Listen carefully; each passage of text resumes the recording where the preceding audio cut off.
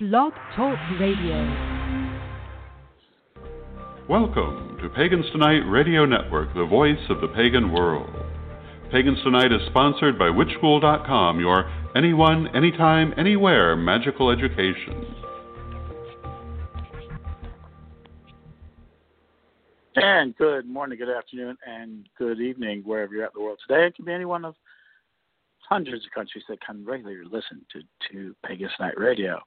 And you're with Elder Talk with Sir Ed Correll. I am putting on the subject tonight. I'm putting on my professor's hat for talking about spells. And so today's show is a little bit sponsored by Stephanie Leon Neal's book, Untraining of the Sea Priestess. If you're really looking for a book that helps you dive into the deeper part of it, go to StephanieLeonNeal.com and check her out. I think it's a very important aspect of it. So today we're talking about spells, and spells are a very particular thing. They exist throughout the magical world. It's the number one thing that is about the magical world, that, you know, a magician casts a spell, witches cast spells. A lot of people cast spells. In the older days, it was called a glamour, or they would cast a glamour. So that's another word for spells. There's lots of words for spells, but it's probably one of the most broadest aspects that we have ever thought about within the community. And then what do we mean by that? It's the one thing that, you know, is mythologically, fictionally, one of those things that we talk about. And if we analyze a spell is really utilizing a number of tools, whatever they may be, to create an intention and carry it out so that an act of will is committed. So simply put, it's a way to get the universe to react to the caster's desire in life. And recently I've been talking a lot about the witch's magical mercenary. So a spell can be cast on behalf of another person, i.e. a love spell, a revenge spell, any number of things. And in the old days, people could go up to a witch, the expert of last resort, and says, "Can you cast a spell for me?" And the reason why it's usually the last resort is because people have been trained and they were taught and they were made to think of it as a negative. So then the witch would go out and make a potion, a form of a spell, or she would go out and do a casting, or she would put together a totem or a charm, or say some magical words, or say these are the things you're supposed to do. And all of them had the same effect. It was supposed to make a change in reality on behalf of the spell, who the spell's casted for or casted on. A good example of a great spell, tremendously powerful spell, is Cinderella in mythology.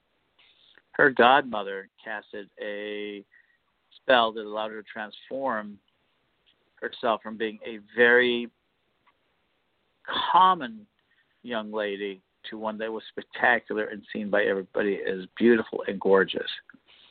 And one of the things about it is that all she did to do that was she gave her the trappings of being beautiful. Because Cinderella was already beautiful. She just was dressed as a commoner.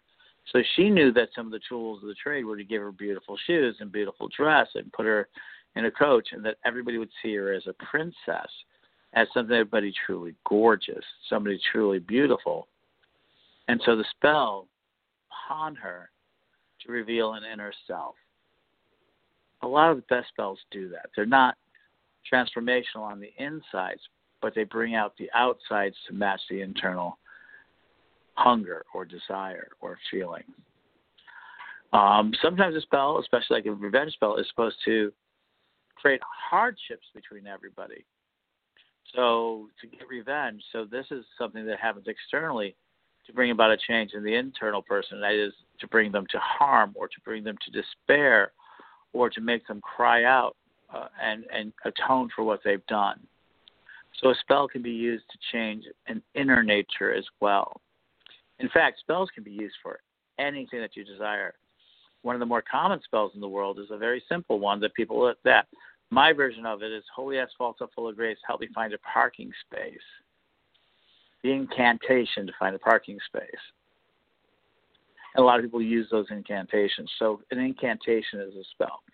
So at the heart of it, a spell is simply a set of words and or actions and or thoughts. All of them have to be that. Something iterated, something that is put out into the world with force, with mental energy that creates a change on behalf of the person who casted it. And no matter who it is that they casted it for or by, it pertains to the individual. So that gets us back to the idea of the witch as a magical mercenary. The witch knows how to make these changes and goes about to do them, and they induce change in other people to get these spells across. And of course, all language is regenerative, meaning all words are regenerative. It means they create structure of language. They create the structure of our reality. Oftentimes, we wouldn't even know to think about something until somebody iterates a word, and to create a phenomena within people to get them to recognize something. Like most people don't notice that they're missing, say, candy, or that they're hungry until somebody mentions it. Not that they weren't hungry, but they didn't notice. So a spell, the words of a spell, get you to notice something that you may not have noticed before. And it can be a curse. It can be a curse to say to you, I'm cursing you. And I'm going to tell you why I'm cursing you, and I'm going to give you a spell. And that could be get into your head. And that energy changes too. Does a person have to know the spell is being cast on them to affect them? No. If we believe in magic and that magic has a magical force, the person who's being the spell casted on may not know it. That's especially true of the idea of a love spell, but it could be like a freeze spell. The person just simply doesn't know it but doesn't want to come around you anymore. They just don't have that feeling. And a go away, itchy foot spell, itchy foot powders, is that they want to go away. They just want to go somewhere and get away. All of these are believed not to have effect. But in the most powerful spells, voodoo doctors go, oh, yeah, we casted a spell on you. Something bad's going to happen. And they let that words, regenerative, kind of sink in and affect you as well. So that's a very important aspect of it, too. So that's a pretty amazing aspect of spells. So spells, the best type of spells for me are the ones I like to practice most. Well, I'm a big believer in long-term magic. Right now I've got a really overarching spell that I've casted a very long time ago. The crystal web was a magical construction made up of lots of little spells. And those are enchanting, and those are creating and inviting the energy of crystals to connect with you and to connect with others and to connect with other crystals, and those crystals to connect with more crystals. So it's a series of spells meant to create a larger entity, which is now known as the Great Crystal Web, which is all over the world, having probably more than 1 million crystals in it, and literally hundreds, if not thousands, of practitioners over the years. That's a spell. It's a big spell, and I love those type of spells. And then within those contexts, I like to cast spells based on certain astrological and astronomical phenomena, such as this year's Halloween. It's going to be on a Saturday, Halloween, full moon. And not only that, it's going to be the day we turn the clocks back. And there's going to be a lot of energy. And so that's a really good time to cast a spell, because the energy is so high and so many people are going to accept it. Does the spell have to be accepted to be effective? Yes, at least by the person casting it. No one else has to, but if the person casting it doesn't have a belief in their spell, it's not going to work. So we have the spell itself, which is a creation of an intention. We've certified that intention by strengthening the will of the individual, either by chants, incantations, creating totems, by bringing the objects of the spell together, a way that makes the universe understand what you want, and then the release of that spell. Then it has an effect, or it doesn't, depending on the whims of the universe. Some people say it's a science, some people will say an art. I say it's both. It can be, you can put it together, and spells can be put on a whim that work, and spells that can be very elaborate work. I'm in the middle of a very elaborate spell that I'll be adding to it this Saturday, if you're listening to it right away, the day out of time, which is also going to be called elsewhere, Tarot, Prophecy, and Time. and I'm going to be starting a spell that has to do a lot with the kind of the work I've done, kind of the prophetic work I've done, is divination a spell. Inherently, divination is not a spell, but it certainly has a lot of the aspects of it. It's a little different in the sense of it's trying to gain knowledge from the universe. So a spell tends to be something more projective. Think Harry Potter and his wands. Think Samantha switching her nose. It tends to affect the world as we know it. And so we have a lot of fun with that. We can and deal with that. So the most powerful spells for you to do that are simple are incantation. Very simple. Like I use holy asphalt, a full of grace, get me a parking space. There is a little spells of that nature. And so people can cast those incantations. Today I will be beautiful. Today I will be strong. It doesn't have to even rhyme. It just has to be something believed in, conceived in, and willing to be repeated over and over again until it becomes true. And that's the thing about spells. Spells can be having to be repeated over and over again, and that sort of thing. So can spells be cast only certain times a year? There's a big belief of casting spells at the right hour and time of the day. There's the hours, there's planetary hours, there's a lot of different things that go into spells. So spells can be very elaborate, very difficult to cast, because you want a very particular effect, and they believe that this has been done before, so the universe has a vibe with it, that it knows what it is. This is the idea of a programmable or responsive universe, meaning if you do these things, this thing will happen. Now, in science, we call that the scientific theory, and we can repeat scientific effects. In magic, training, and some people can make the effects work and some can't. And so it makes it a lot more difficult to understand what's going on there. Certain spells do seem to have the same effects over and over again. And some of the spells we're learning have probably hidden hypnotic therapies in it, neurolinguistic programming, things that have happened that do cause a certain effect. For me, the questioning curse is one of the most powerful incantations and spells you can cast. And people don't even know they do it, but they undermine each other with it. How are you feeling is a question, but saying, you look like you're not feeling well, that's an incantation. It can be. Or you look tired, that's an incantation. That's a spell. It's a cursing spell at that. You look tired and you should get some rest. That may show concern, but you're definitely projecting a tiredness into it. Or you look sick, knowing if they are sick or not. This can project a reality into them, and people respond. Also, the opposite is you look so happy. The person goes, "Oh, I am so happy." Anything that makes them focus on a certain emotion, a certain concept, a certain idea, at a time when they may not normally be thinking about it, is again another form of spell work. So there's all kinds of ways of working on spells. There's all kinds of ways of doing spells. It is the kind of the bridge on it. What's the difference between a spell and a ritual? Well, rituals tend to be things we do to serve or to gather community or to bring together an ideology. There are some rituals which are really spells in disguise. But a lot of rituals are about the pattern of community building, a pattern of worship. It's a pattern to serve a god. It's a pattern to make things happen in society. So it has a spell-like quality, and a good ritual can be very spell-like.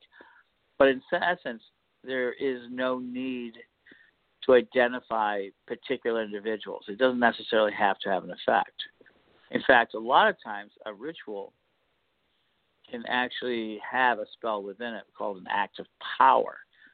The act of power, like let us cast a cone of power or let us do healings for individual, is really the spell work within a ritual. And that sort of thing. So even a healing can be active spell. So spell is any act that brings together intention, brings it together a desire to bring a change, and that change is released into, that desire for change is released into the universe in some format to have some sort of effect.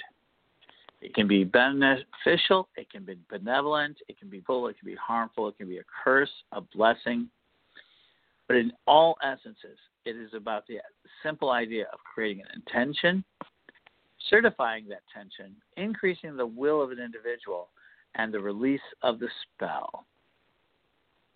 Now, some people like to work spells over a very long time, building tension in them.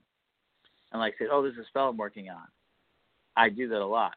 And then it has a moment to release, such as at the moment Mercury retrogrades at 11:41 p.m. on 10/31/2019 around the bewitched set in Salem, which was supposed to ring down and brought down the veil and crashed it around there to create an effect of creating oracles. And in that next year, that is supposed to create oracles for others to do so. That is a spell that took a while to build, and it is now still building in its own way, that it's still having an effect. So a spell can take a long time to develop, or it can last a long time, such as familial blood curses or other things of that nature. Protection of a house, people tend to create blessings for a house, create a spell for that, and then they tend to leave it for a very long period of time. They don't think about it again. So people say, oh, you should go back and reinforce them. And reinforcement of a spell, which is also known as wards and guards, does have a powerful effect. The repetition of a spell will create a greater effect in that spell. It will create and reinforce it. But if a spell starts to lose its value as a spell, meaning it's done ritualistically, it can still have power, but it is not the same because it loses that essence of the immediate, the imminence of it, the actual work of it. People forget what was once a spell becomes a ritual. Like, it may be a spell to walk in your house and douse and smudge yourself per se. But pretty soon, if you forgot why you're doing it, if it's done without intention, it becomes ritualistic. It becomes a ritual, and then it can lose its power. So spells which are turned into rituals and then are forgotten what its purpose or intention is can lose power.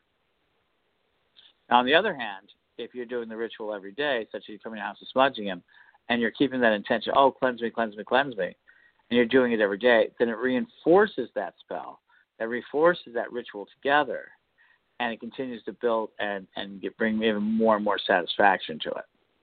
It's only when you do a spell into a ritual, then forget why you're doing it, just doing it because you have to. I think like knocking on wood is one of these types of rituals. It's kind of a small spell. Oh, knock on wood to protect your luck. Why? Well, because people once believed wood spirits lived in the wood, and they didn't want to intend to assault them. So knocking on wood 3 times would help the spirit understand that you want some protection. But we do it now just out of fun. So that's the difference.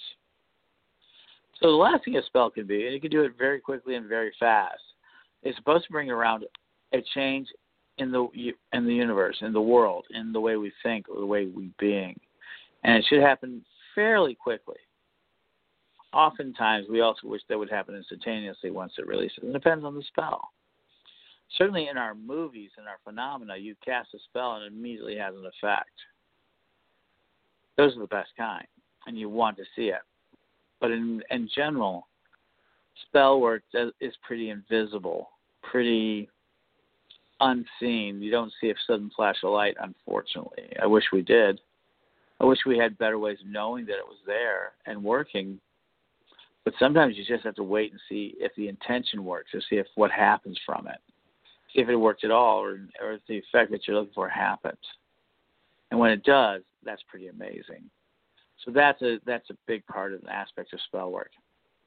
All told, spell work is a lot of fun.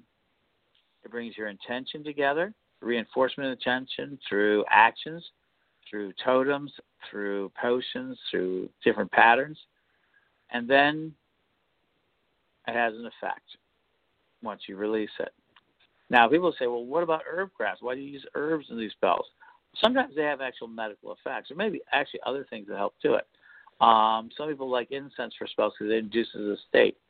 everything's about transforming your energy so that it can affect other energy, so that you become a tuning fork, sending out a vibration which causes other things to shake. That you're an engine which can move across the universe. You become a crystal of your own core wherever you see a reflection. In all ways, the idea of you casting a spell is to bring this energy into play that allows it to work. You must act as the conduit for the spell, and that certain spells answer and respond to certain energies. And it's what we expect them to energize more than anything else. Does this mean I should not worry about other people's spells, that I should just go ahead and cast my own spells? Well, to a large degree, yes. But other people can teach you spells that works for them, and they'll probably work for you too, for certain aspects of it. So you can go ahead and teach a spell that people like, and then they can go, oh, well, I like that, and practice it too. Or other spells are so elaborate that you have to spend a long time that you can't teach it. You can demonstrate, but you can't teach it. And there's all sorts of these types of ideas. So a spell, again, intention, reinforcement of that intention, release, and patience to allow it to work are the key elements of a spell. And that is Elder Talk by Sir Ed Correll on spells today.